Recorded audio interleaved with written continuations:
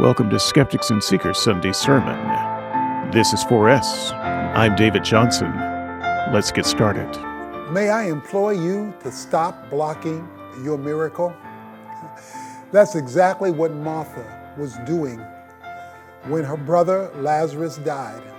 Jesus delayed his visit. She said, and Mary, her sister, said too, if you would have been here, if you would have just shown up, then we would not have had to go through this pain of the loss of our brother. Jesus goes with them to the tomb and says, remove the stone.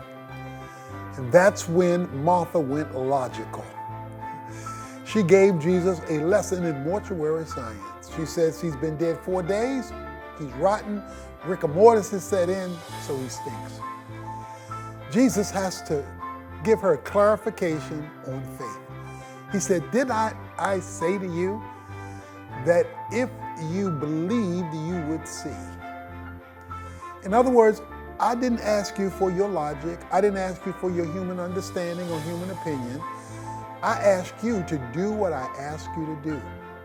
Because true faith acts like God is telling the truth, even when you haven't seen the result of his request yet. That's because believing precedes seeing. So he told her, you will not see what I want to do behind the stone until you do what I told you to do with the stone. A lot of us are blocking our miracle. We're keeping the stone in front of what God wants to do because we're going logical. We're using our education, our background, our success and our income, and we are blocking what God wants to do in the spiritual realm. We're keeping the Lazaruses of our lives trapped because we are too smart, too sophisticated, too technologically advanced to take God at his word and simply do what he asks us to do. Faith boils down to acting like God is telling the truth, acting like it is so, even when it's not so, in order that it might be so, simply because God said so. So I want to implore you again, stop blocking your miracle. I don't know what God and you need God to do in your life, but make sure you're not standing in the way of him getting it done by refusing to do what he's asked you to do. Pastor Tony Evans implores you to stop blocking your miracle. Because God has a miracle planned for you. That miracle you ask for, God wants to give it to you, but he can't because you are blocking it. I'm going to try to let most of this sermon play through. It's 28 minutes, maybe a little bit less than that. And I can't decide whether this sermon is about miracles or about faith. It may be about both. But one thing is for sure. If you're not getting miracles in your life, it's your fault. I played you the last 3 minutes. It's a little extra excerpt that the pastor did, kind of summarizing his sermon, so you will hear some of these things again. I wanted you to hear that summary because I think it was just classic.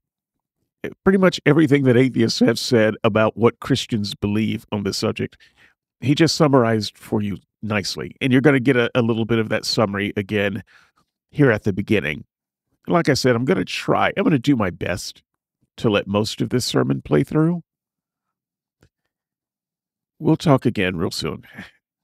Here we go. Your eyes, a gift from God.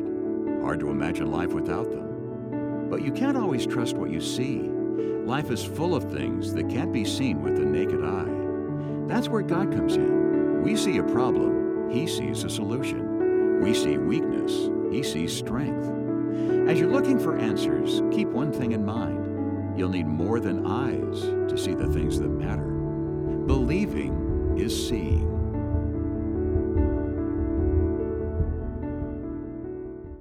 believing is seeing, experiencing the supernatural. Our goal for you, for us, is to not limit yourself to the natural and miss the supernatural. What I want to talk to you about today, and what I want to challenge you with today, is to stop blocking your miracle. I'd like to suggest to us today, based on the Word of God, that a lot of us haven't seen God come through because we're holding God up. We are delaying or denying His supernatural presence into our situation and into our circumstances. Now, let me explain what I mean by something that is supernatural. God has natural laws that govern the world. The world works by natural, predictable laws. That's why science is possible, because they can see the laws at work and draw conclusions based on the consistency of the law. The sun rises, the sun sets. The law of gravity, things go up, things go down. First law of thermodynamics, second law of thermodynamics. There are laws that are predictable. It's the way the world works.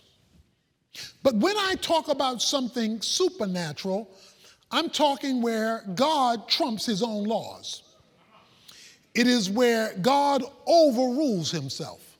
This is exactly, precisely how I have always defined miracles. And if you will recall, on the miracle shows that we have done with Skeptics and Seekers, the Christians will come on, and one of the first things they will try to do is redefine miracle as something other than the violation of natural laws. And the reason they have to redefine it that way is because they don't have any examples of violations of natural laws. And they know that that argument can be easily defeated. But when you've got a Christian, a normal, non-academic, it's not to say he's not academic, but a normal guy preaching to normal people on Sunday, this is exactly what they say a miracle is. It's what I say a miracle is. It's what all normal Christians say that miracles are. And the quote-unquote academic Christians are honestly just gaslighting you. So I want to thank you, Pastor Tony, for clearly stating what I have been stating the whole time. He has set the laws in place, but a miracle is when God overrules a law he set in place in order to accomplish something he wants to do. When you accepted Jesus Christ as your personal Savior, you entered the realm of the supernatural, which means that you have access to that which operates outside of the natural. Again, this is exactly what I have described as Christianity. It is a realm where people can imagine that they have entered the supernatural and where they have access to power that can help lift them up from the ordinary circumstances of life. Watch academic Christians try to dance around this, but this is Sunday's sermon. This is a no spin zone, no BS zone. This is what Christians are saying directly out of their mouth to people packing the pews. The problem is that we're so tied to the natural, we often miss, resist, or deny the supernatural. Our story is a very familiar one in John, St. John, chapter 11. It is the story of the resurrection of Lazarus. I've mentioned that on a number of occasions, but today I want to take you on a little deeper journey into this story. Now, to summarize, the whole chapter is about this one story. To summarize, Martha and Mary have called on Jesus to heal their brother, Lazarus, who's sick. Jesus has said his sickness is not unto death, and Jesus delays going to help their sick brother get better. During the interim of Jesus' delay, Lazarus dies. Jesus shows up too late. He dies after saying he wasn't going to die, after they had called on him. We have two frustrated sisters. Martha, the verbal one, says, Jesus, if you would have been here, our brother would not have died. Where were you when we needed you? Where were you when we called on you and we heard the sermon that things were going to get better and they've only gotten worse?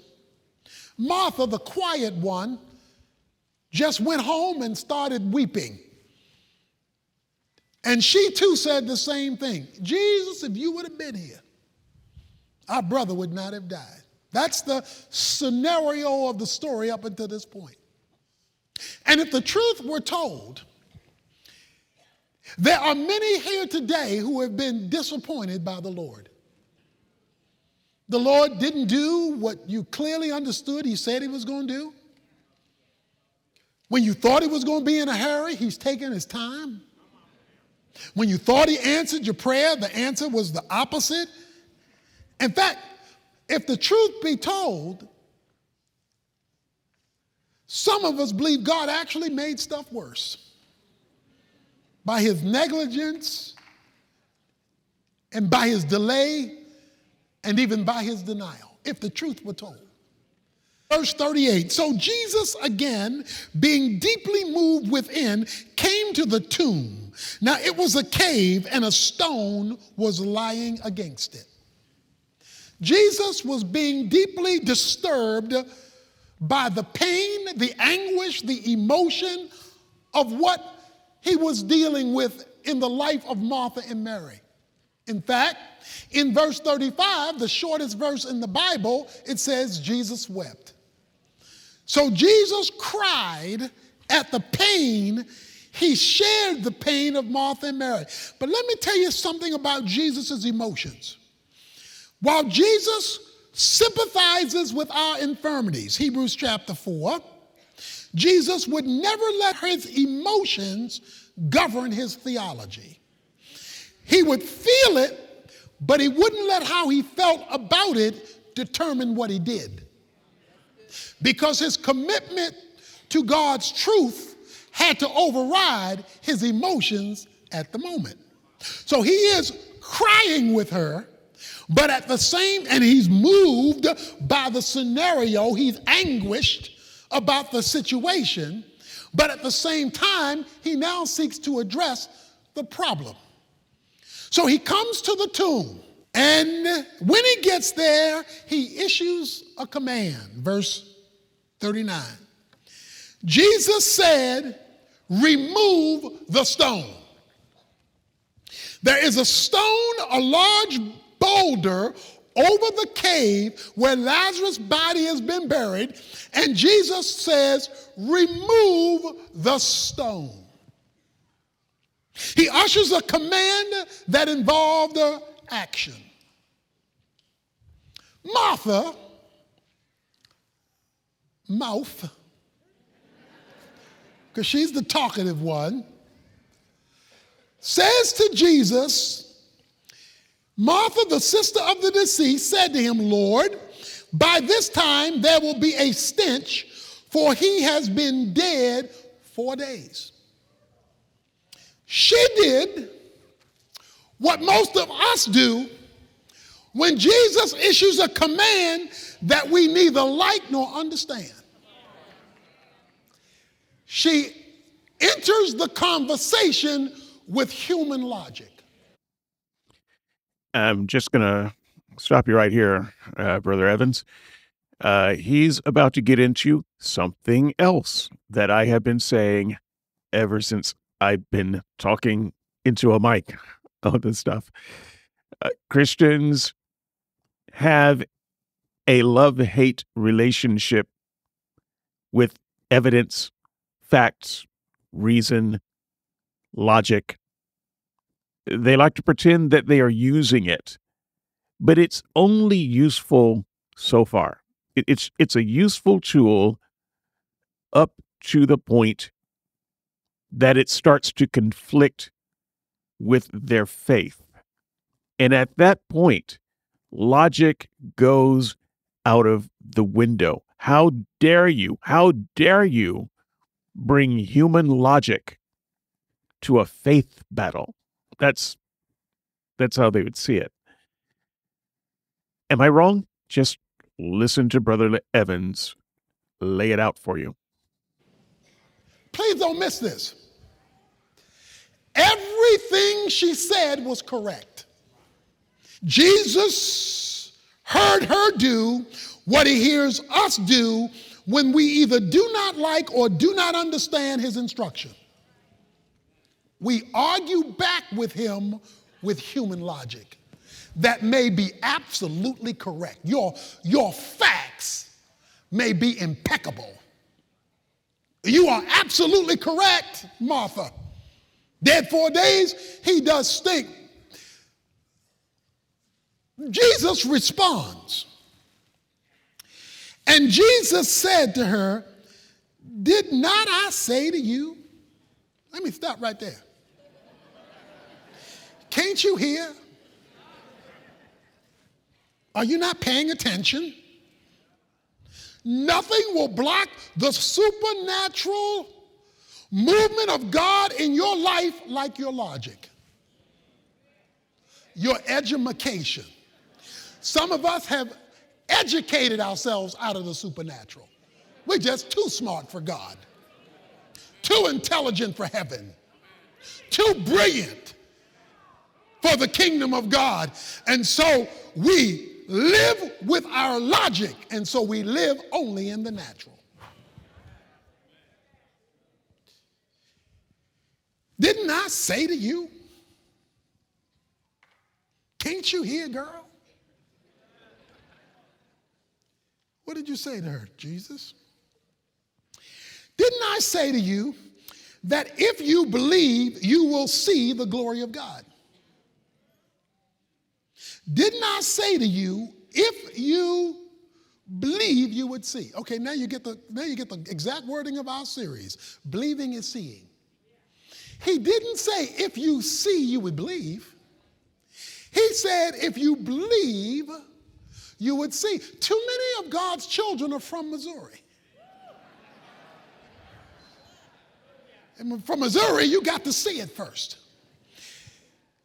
In the natural, you see before you believe. In the natural. Not so in the supernatural. In the supernatural, if you believe, you would see. What would you see? The glory of God. What is the glory of God? It's God on display. Okay. Once again, this is exactly what I have been saying for years about the nature of faith. He spells it out here. The way the supernatural works is that you've got to believe it first for you to be able to see it. And belief is kind of like a magic spell. When you invoke belief, proper belief, then the magic happens. We've seen this kind of magical thinking forever. In children's stories, I think my favorite Christmas story is Polar Express. I think that's a beautifully told story, but it's the Christmas story, the Christmas magic that is only real as long as you're young enough and gullible enough to believe it. And then when you grow up, you stop believing in fantasies, and so it stops being real for you. And with the Polar Express, the boy was sent home with a magical bell that kind of kept it real.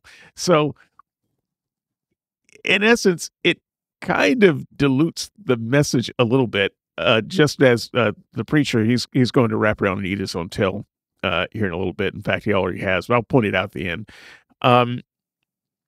In the Polar Express, even though believing is seeing for most of it, he's given this tangible object that can help rekindle his belief. So it's not just believing. He actually gets proof that remains in his possession even as he grows up. So but still, that's kind of the pattern of magical thinking and many, many, many, many books and movies and TV shows and entertainment.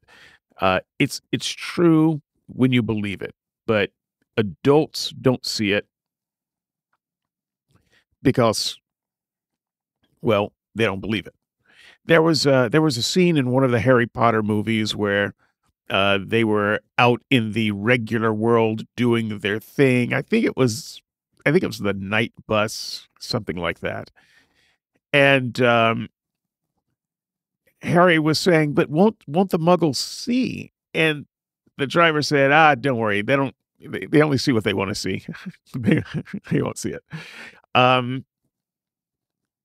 It all hinges on whether you believe first and then see. This is Magical Thinking 101. Thank you, Brother Evans, for laying that out for us. But honestly, I've been trying to tell him that for years. Glory of God is God revealing himself as God in your circumstance. The glory of God is when God advertises himself. The glory of God is when God puts himself or his attributes on a billboard so you can see God at work.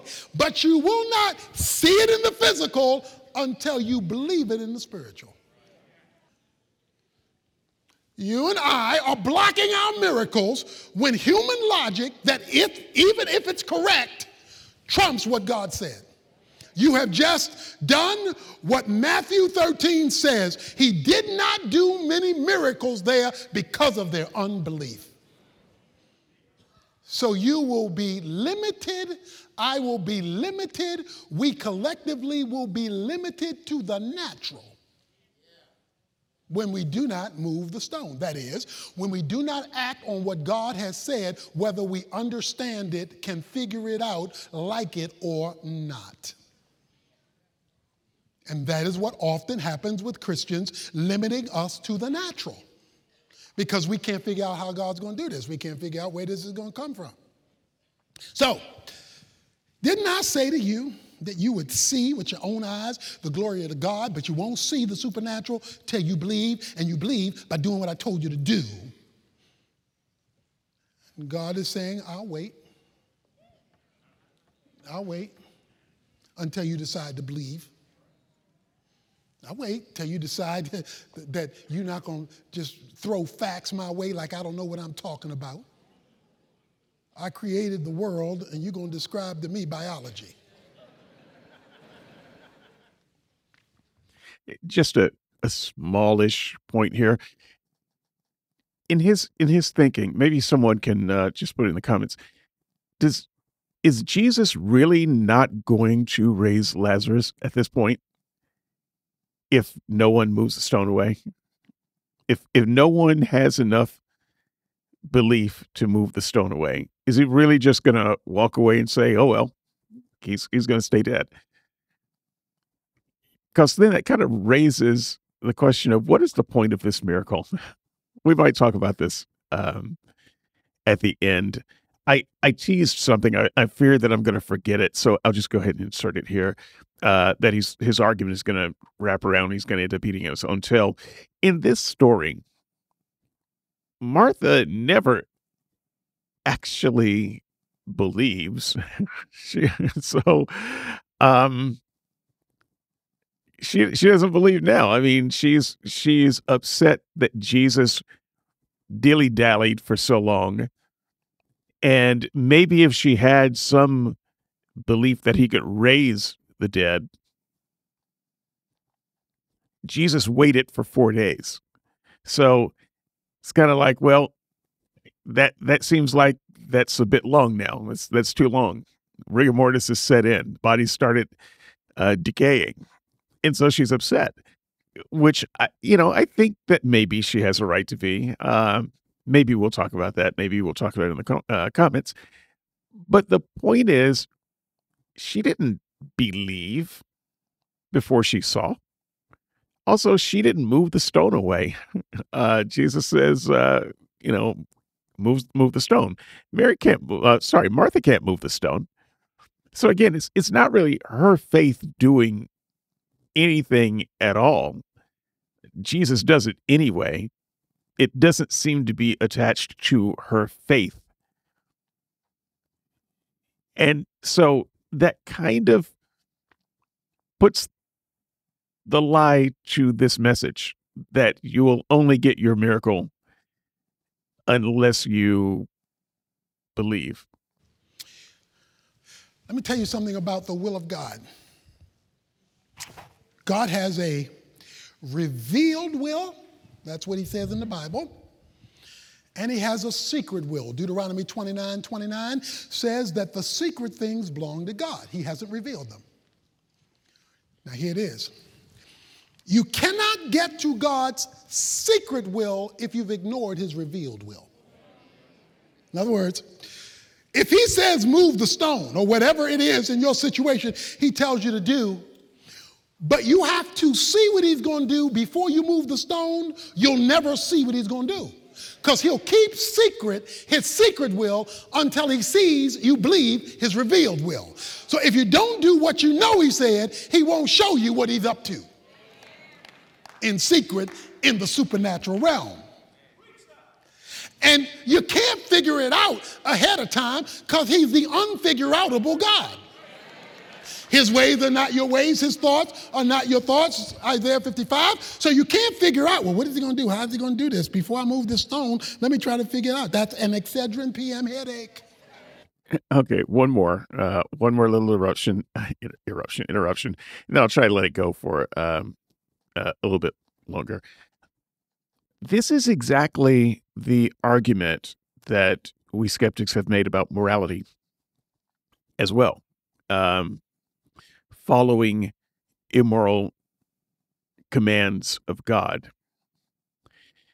And there is at least one Christian who we have interacted with who has declared that they would, in fact, if they knew the command came from God, they would kill their kid if God said, kill your kid. We describe this as the Abraham test. He would not question God. He would not ask to see the full picture. He would just do it. He knows it's from God. He's 100% certain that this command comes from God. God says, kill your kid. At that point, you don't get a chance to argue about how this goes against your conscience or how this goes against something else that God said or anything, how it's against the law. How you don't think you can do it. None of that matters. If God says do it, that's his revealed will, and you want to understand what's behind it, his secret will, you just have to do it. You have to swallow your pride. You have to ignore yourself. You have to ignore your conscience.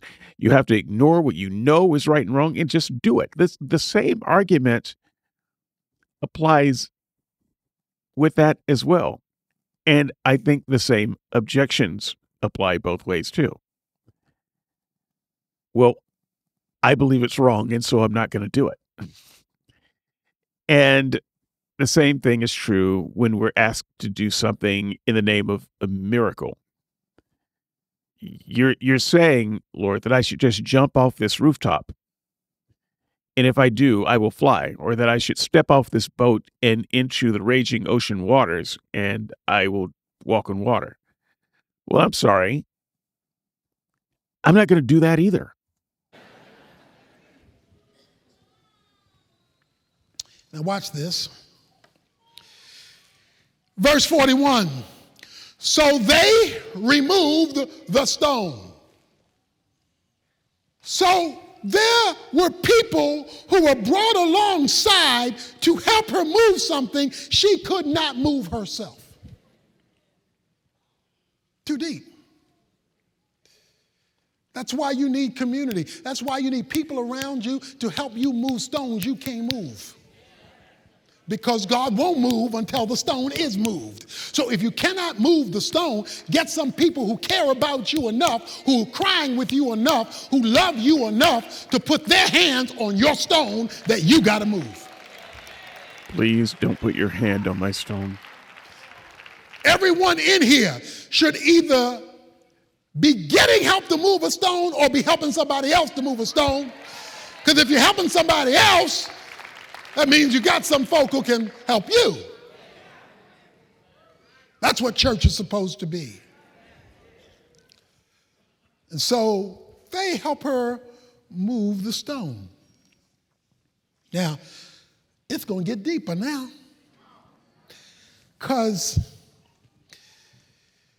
So they removed the stone. Then, the Bible says in Hebrews chapter 7, verse 25, that Jesus is our intercessor.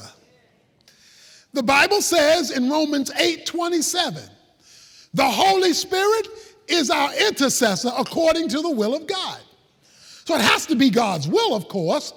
God just doesn't do everything we want because we want it, but there are a lot of things in God's will he's waiting to do after he's seen faith in action. So he says,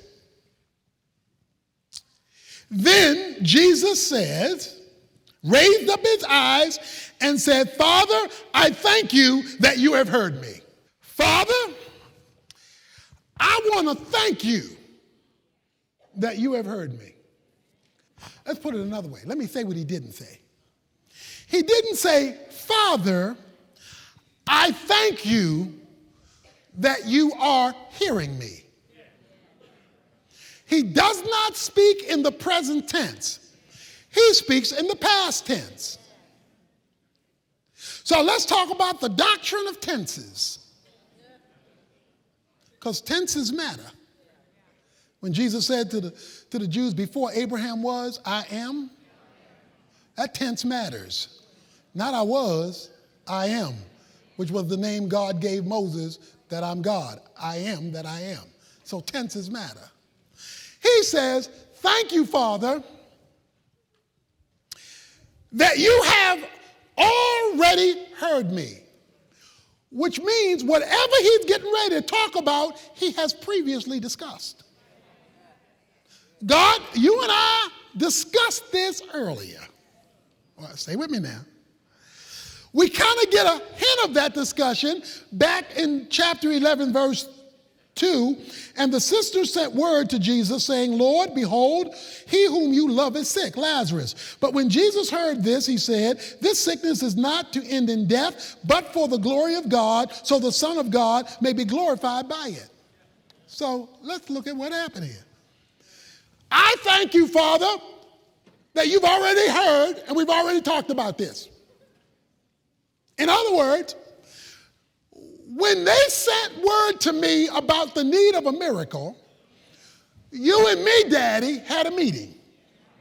And in our meeting, when we discussed this, we agreed that when we saw faith, we were going to do a supernatural work.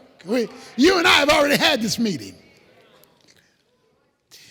But even though you and I have had the meeting in the spiritual realm, they're not going to see what we agreed on in the physical realm until the bridge of faith is built so that my intercession for them becomes you bringing to pass what has already been agreed on.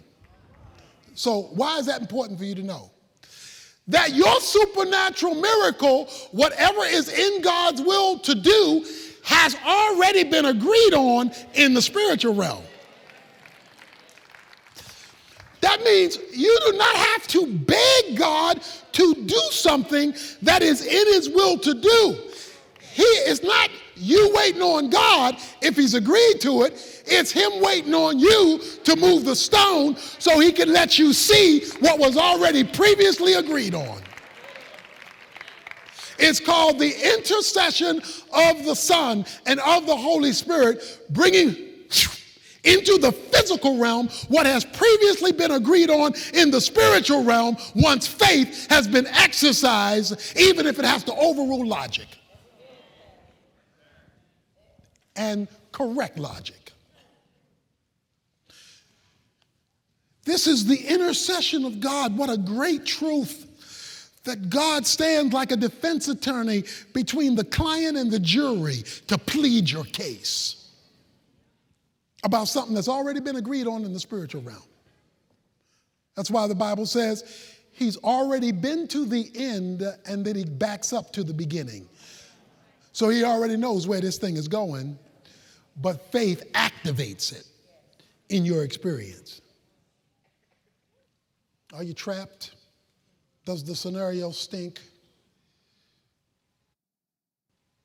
Is the only hope for this thing a resurrection? You qualify for the supernatural. Watch this. When he had said these things, he cried out with a loud voice, Lazarus, come forth. Notice the specificity of the cry. Not, y'all come forth. Because then everybody from the graveyard would have got up. What he requested was the specific answer to the specific request. Not a general answer that applies to everyone. When you need a miracle, you ain't talking about everybody. You talking about it's me, oh Lord, standing in the need of prayer. You need him to call your Lazarus, not just some vague answer. Oh, by the way, that's how you know it's God, when he calls it by your name.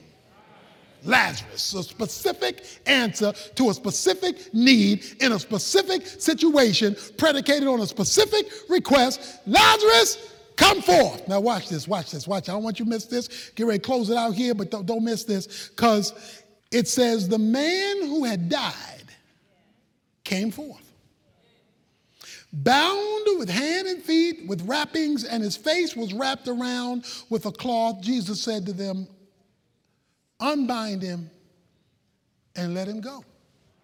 Okay, watch this now. It says he came forth, but he didn't come forth walking. He came forth shuffling, because he was still tied up. Said he was tied up around his legs, around his hand, around his head. He was still wrapped in death cloth. So watch this now. He was alive, but he was not liberated, because he was still tied up. Now, he had a miracle. The miracle was what was dead is now alive. So he comes walking out because he's tied up. But guess what Jesus did? He called a small group.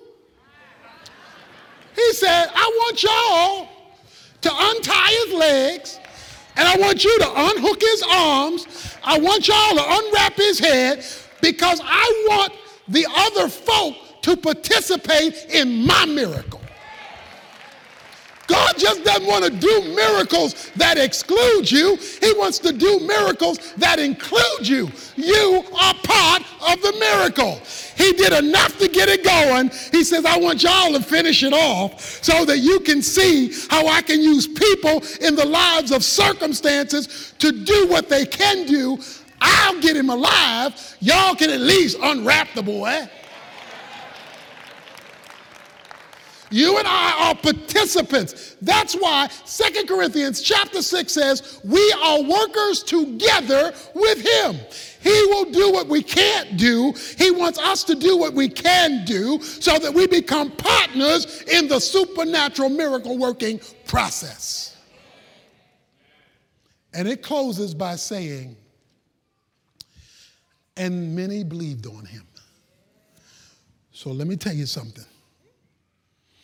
God doesn't do miracles just to show off. He doesn't do the supernatural to flex his muscles.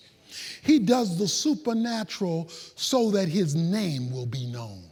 Many believed on him.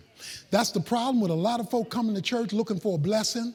They looking for what God's going to do for me. I want a new house, new car, new clothes, new this, do something for me, bless me. I want my blessing. I want my blessing. And then after God does something, he gets no notification, no glorification. You're not witnessing. You're not talking about him. You're not giving him the credit. You're not responding and giving. You're not doing anything. You just talking about your blessing. He doesn't just bless you for you. He blesses you for his name, his glory, your impact, your testimony, your ministry. Let the redeemed of the Lord say so. When you get your supernatural, you better open up your mouth and you better declare the greatness of your God, because only your God can go into your grave and raise you up and give you life. You better give him the glory due his name. Okay.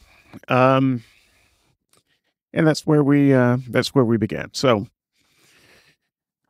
where to start? I've got a few minutes here. There are a couple of points I want to make, so we might get out of here ahead of time. Let's see how it goes.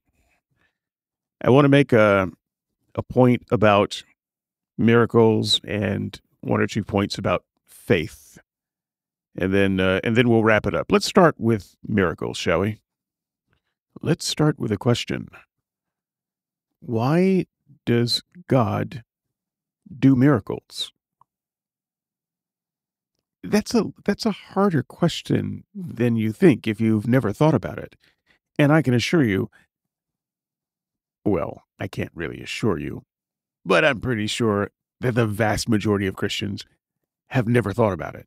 So just generically speaking, why does God do miracles? No matter what answer you come up with, you're going to find that it is either wrong philosophically or wrong theologically, except for one that I can think of. But let me go through the list of things that you might come up with if you give this some energy. Okay, so generally speaking, why does God do miracles? Well, he does miracles because he has compassion for people in trouble. Okay, that sounds good, right? That sounds like something that God would do. That seems to fit with a loving God. Except, what about all of the people who are in terrible situations that God doesn't help out? So that doesn't work. If God only does miracles based on his emotions being piqued, and let's just say that God has emotions. His emotions are piqued. Then God can be manipulated by situations of high emotion. Brother Evans has told us that God cannot be manipulated by situations of high emotion. He can feel your pain. By the way, he also caused your pain. He can feel your pain, but that's not going to affect what he does. All right. And once again, there's the question of fairness, because lots of people are in need. Does God's emotion not reach to them? Does he only have a few favorites that can reach him emotionally? So that I think that one's out as some kind of general rule. So why does God do miracles? Perhaps it is in response to righteous people who ask things in accordance to his will, who also have the requisite amount of faith. What is the requisite amount of faith? Oh, maybe something like a mustard seed. Just pulling that one out of thin air. Okay. Well, let's roll that one around. That sounds vaguely biblical.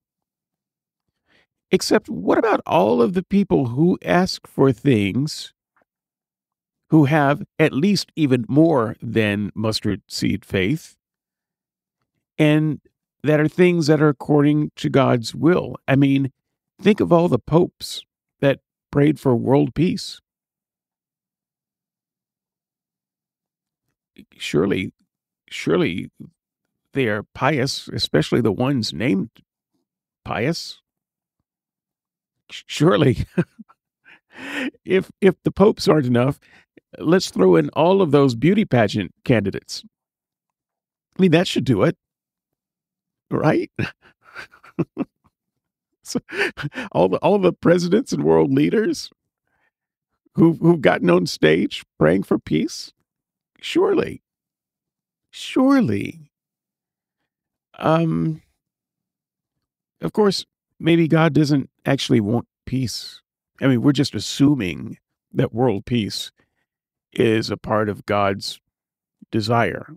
And it's part of our desire, but his ways are not our ways. And he did say that he came to bring a sword, that he did not come to bring peace. Those are red letters.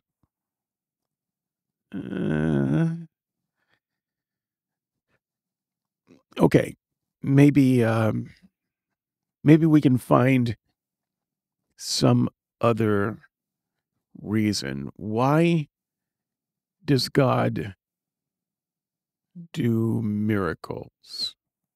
Well, maybe it's to keep faithful people, his faithful children, his beloved, from being harmed by bad people.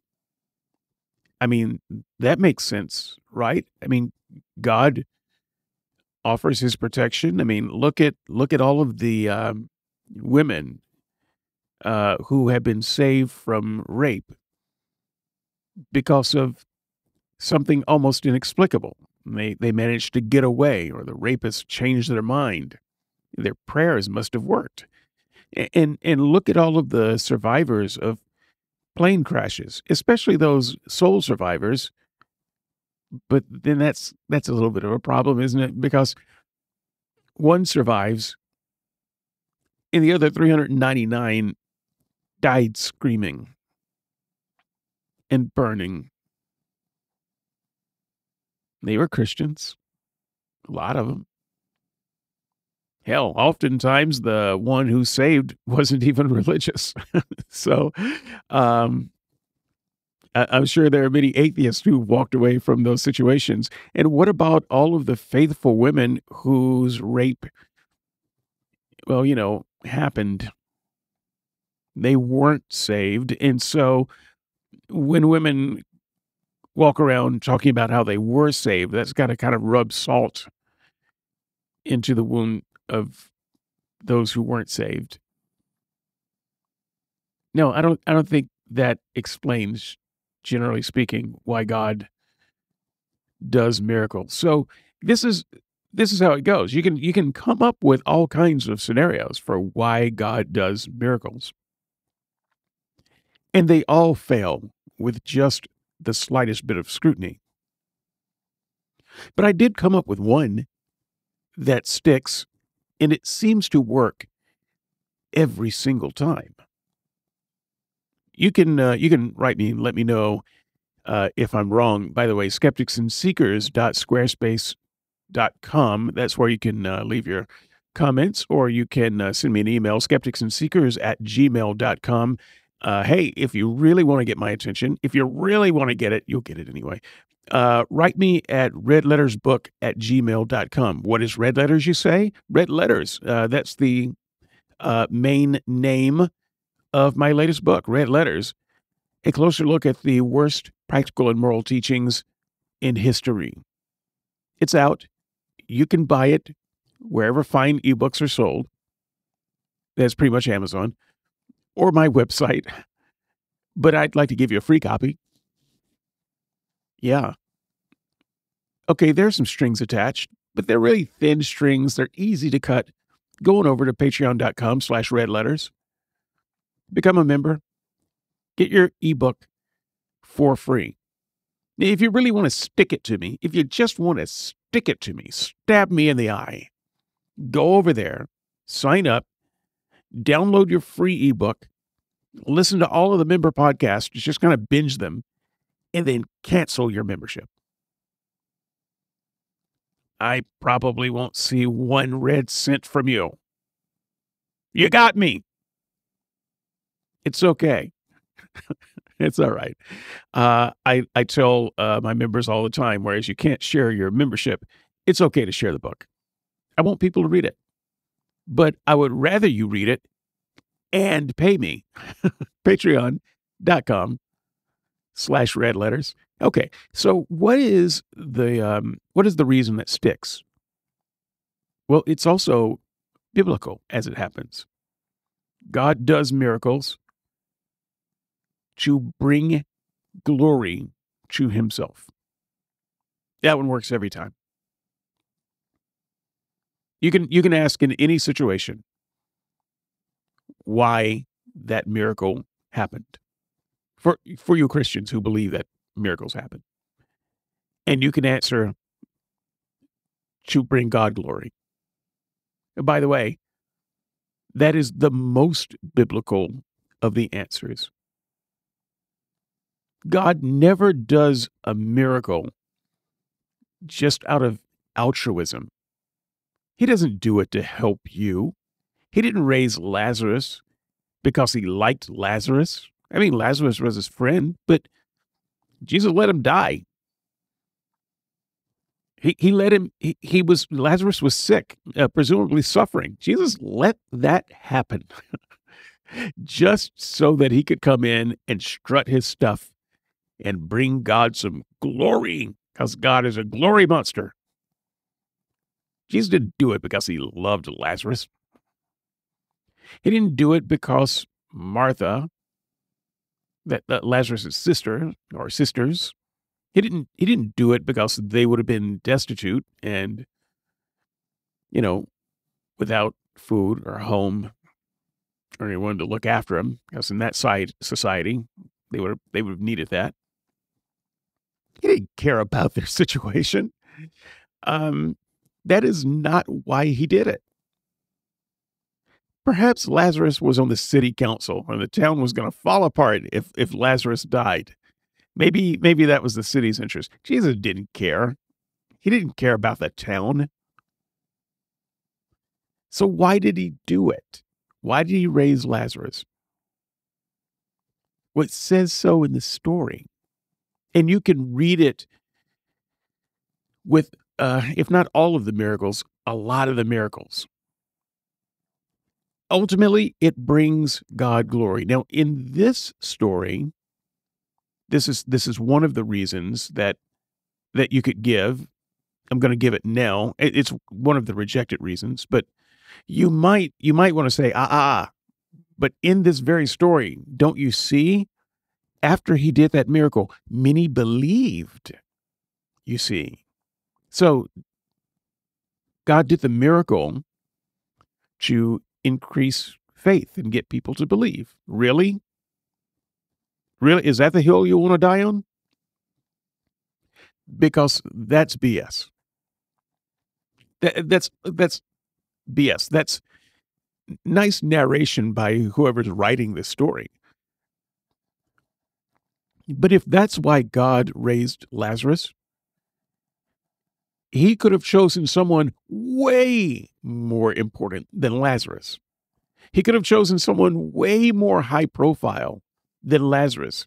And he could have chosen someone in a town where there were plenty of people traveling in and out who would have written about it and spread it throughout the world. He could have really gotten some believers. He raises a no-name guy in a place nobody cares about. And many, how many is many? Heck, if everyone in this town believed, it wouldn't have been many as we number it today. But really, it would have just been the people who are standing around. So, if you really want to say God does miracles, God does big miracles in particular, so that people will believe. Well, you're missing a trick, God. That just suggests that there are certain people in the world at certain times in the world that he wants to believe. And there are other people, way more people, that he doesn't want to believe. He doesn't care about. Doesn't care, for instance, if I believe or not. I got some people that are dead.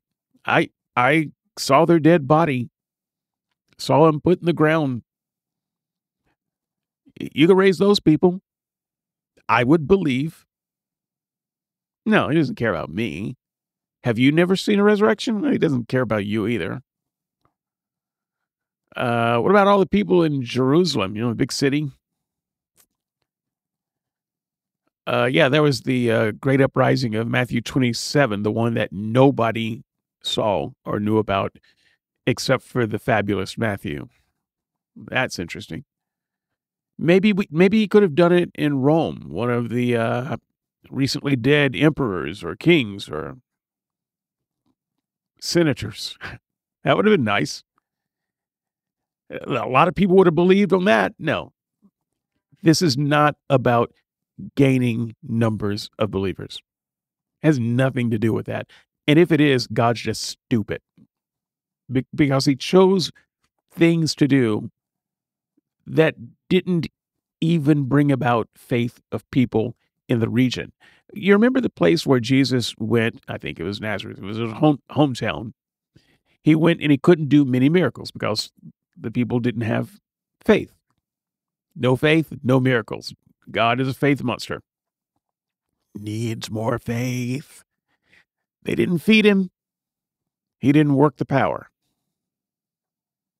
But you see, if you're saying that God does miracles to get people to believe, that was the perfect time and place because there are a bunch of people who didn't believe. And he had their attention, but he didn't produce. So, no, that reason doesn't make a lick of sense.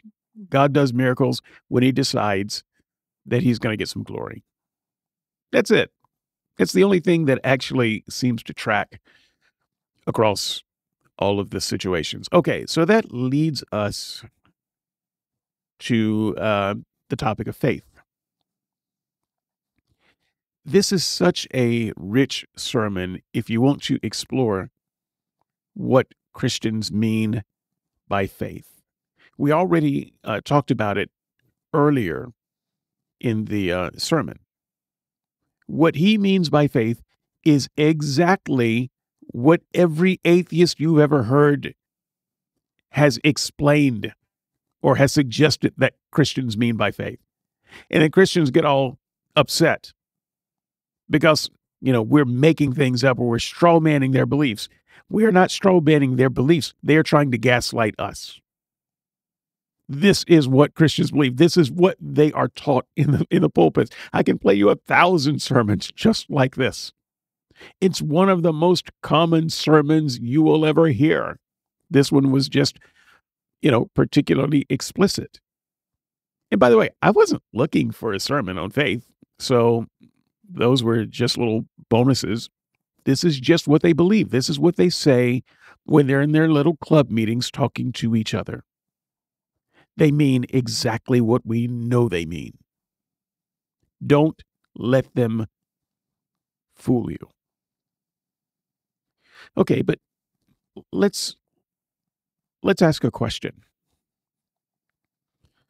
Why does God need faith?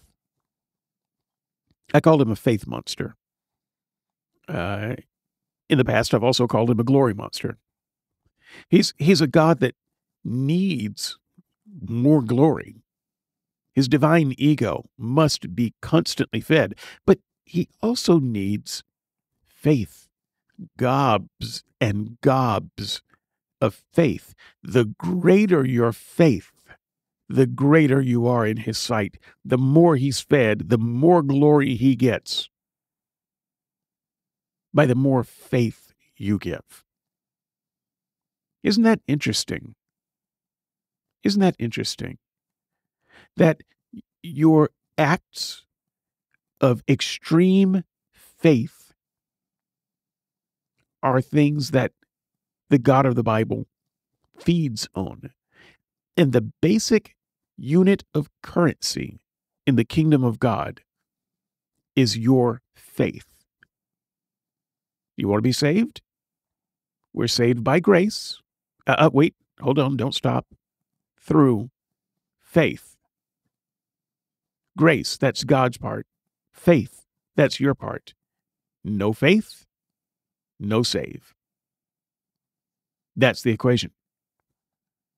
Now, there may be some universalists out there who would disagree, but I'm not even addressing universalists at the moment because they're kind of a small fraction of the whole. So when I address concerns of youth universalists and extreme progressives, I tend to try to do that separately and carve out a spot for that. Right now, I'm just talking about mainstream Christianity. And most any of them will tell you, without faith, it is impossible to please God.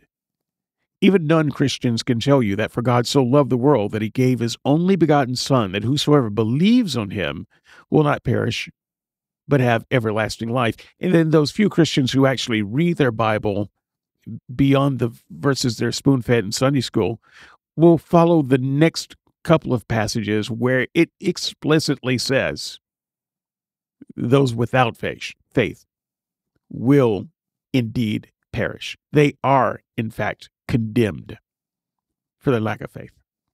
So, why does God need faith?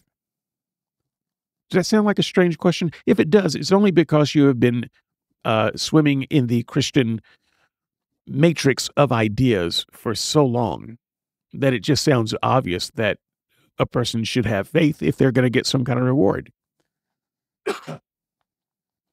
But why should faith be a payment for reward? I mean, if I'm going to save someone who's drowning, I don't need them to believe that I will save them. I don't call out to them and say, I will come and save you if you demonstrate that you believe I will save you. What kind of monster would I be if I did that? They're drowning. I can save them. I'm going to jump in the water and save them. I'm not even a good swimmer, but I'm probably a better swimmer than they are because they're drowning and I haven't drowned. So I'll give it a good old college try. I don't need any faith from them. A firefighter doesn't need you to have faith for them to run into a fire and drag you out of there. A paramedic doesn't need for you to have faith for them to try to revive you. Advil does not need faith for it to make your headache go away. Faith is not necessary for anything. If faith is not efficacious, faith can move you to put yourself into a better situation where you can be helped, but it's not really necessary. It's watering down the word faith to use it the way I'm about to use it. But this is how Christians try to water it down and use it when they're debating atheists, because they know that their ideas of faith are BSC, in a losing position. So you might say that a doctor can't heal you if you don't have enough faith to go to the doctor, to make an appointment and go to the doctor. Okay, if you want to use faith that way, I can't stop you. And if you say that that is how you use faith and what you mean by faith, I'm not going to call you a liar to your face, but I got to tell you, I've been with Christians for a very long time, most of my life, and I think you're lying. You're either lying to me or you're lying to yourself. You're not telling the truth, because when you're in church, you use faith in a very different way. But hey, let's work with you. Okay? I'm an ass for calling you a liar. Let's just let's let's accept that. We knew I was an ass before you started this podcast. All right, so just because I made an appointment with a doctor, that does not actually mean that I believed I would be healed.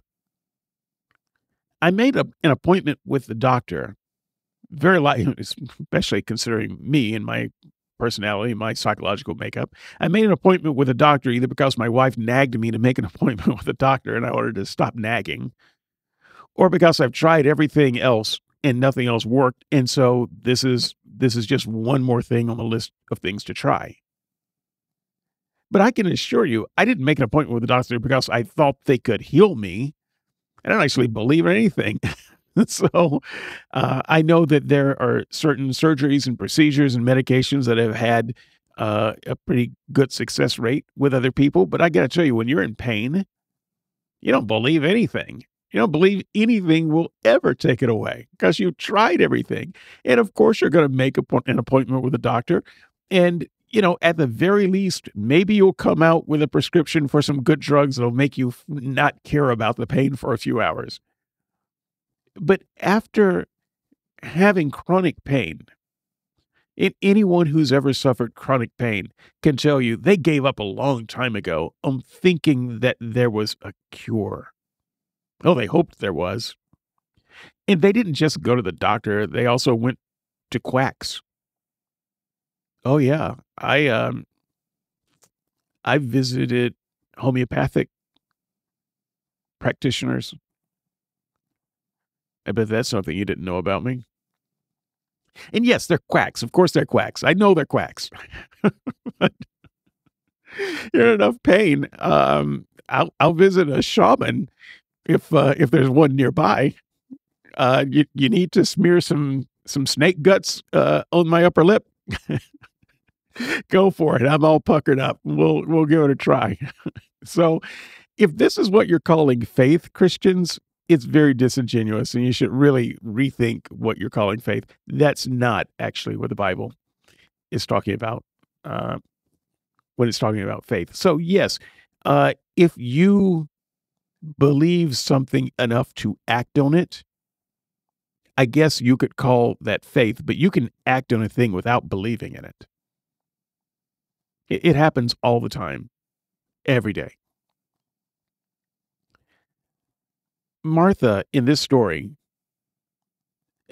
acted on things. She sent a message for Jesus to come because she knew that Jesus was a healer.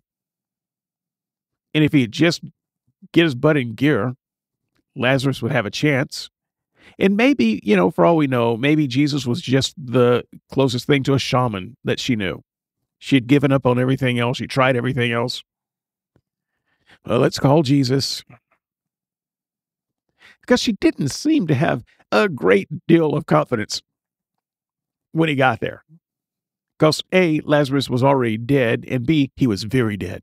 So the process of the point of no return in her mind, that had already been reached. And so she wasn't actually thinking about a miracle when Jesus gets there. It's too late. That ship has passed. I fail to see where her great faith was, but that's okay. Tony Evans seems to believe that she had great faith. And in fact, there are other stories in the Bible that are more friendly to the idea of faith. If this person was healed because of their faith, you can see that language in the Bible. And then, those people did not see any miracles because of their lack of faith. So you can see that relationship, but you still have to ask yourself why faith is necessary, why God is requiring faith for Advil to work. Take Advil. Advil doesn't care. It doesn't care. Your pain is going to be a little better. May not go away entirely, be a little better. The doctor, when they remove your cancerous tumor, does not give a tinker's damn if you believe, your cancer will go away. The inner workings of your mind are irrelevant to the doctor at that point. Now, he wants to make sure you don't depress yourself to death, that you have a good recovery. But by and large, he's not doing his job based on you believing in the surgery. It's irrelevant. He's decided to save you because you've handed him enough money. He's going to save you. Done. Believe it, don't believe it, whatever. Don't care. Don't care. Doctors never ask patients, do you believe with all your heart that I will be able to heal you? Because they don't care. And you shouldn't either. But God does.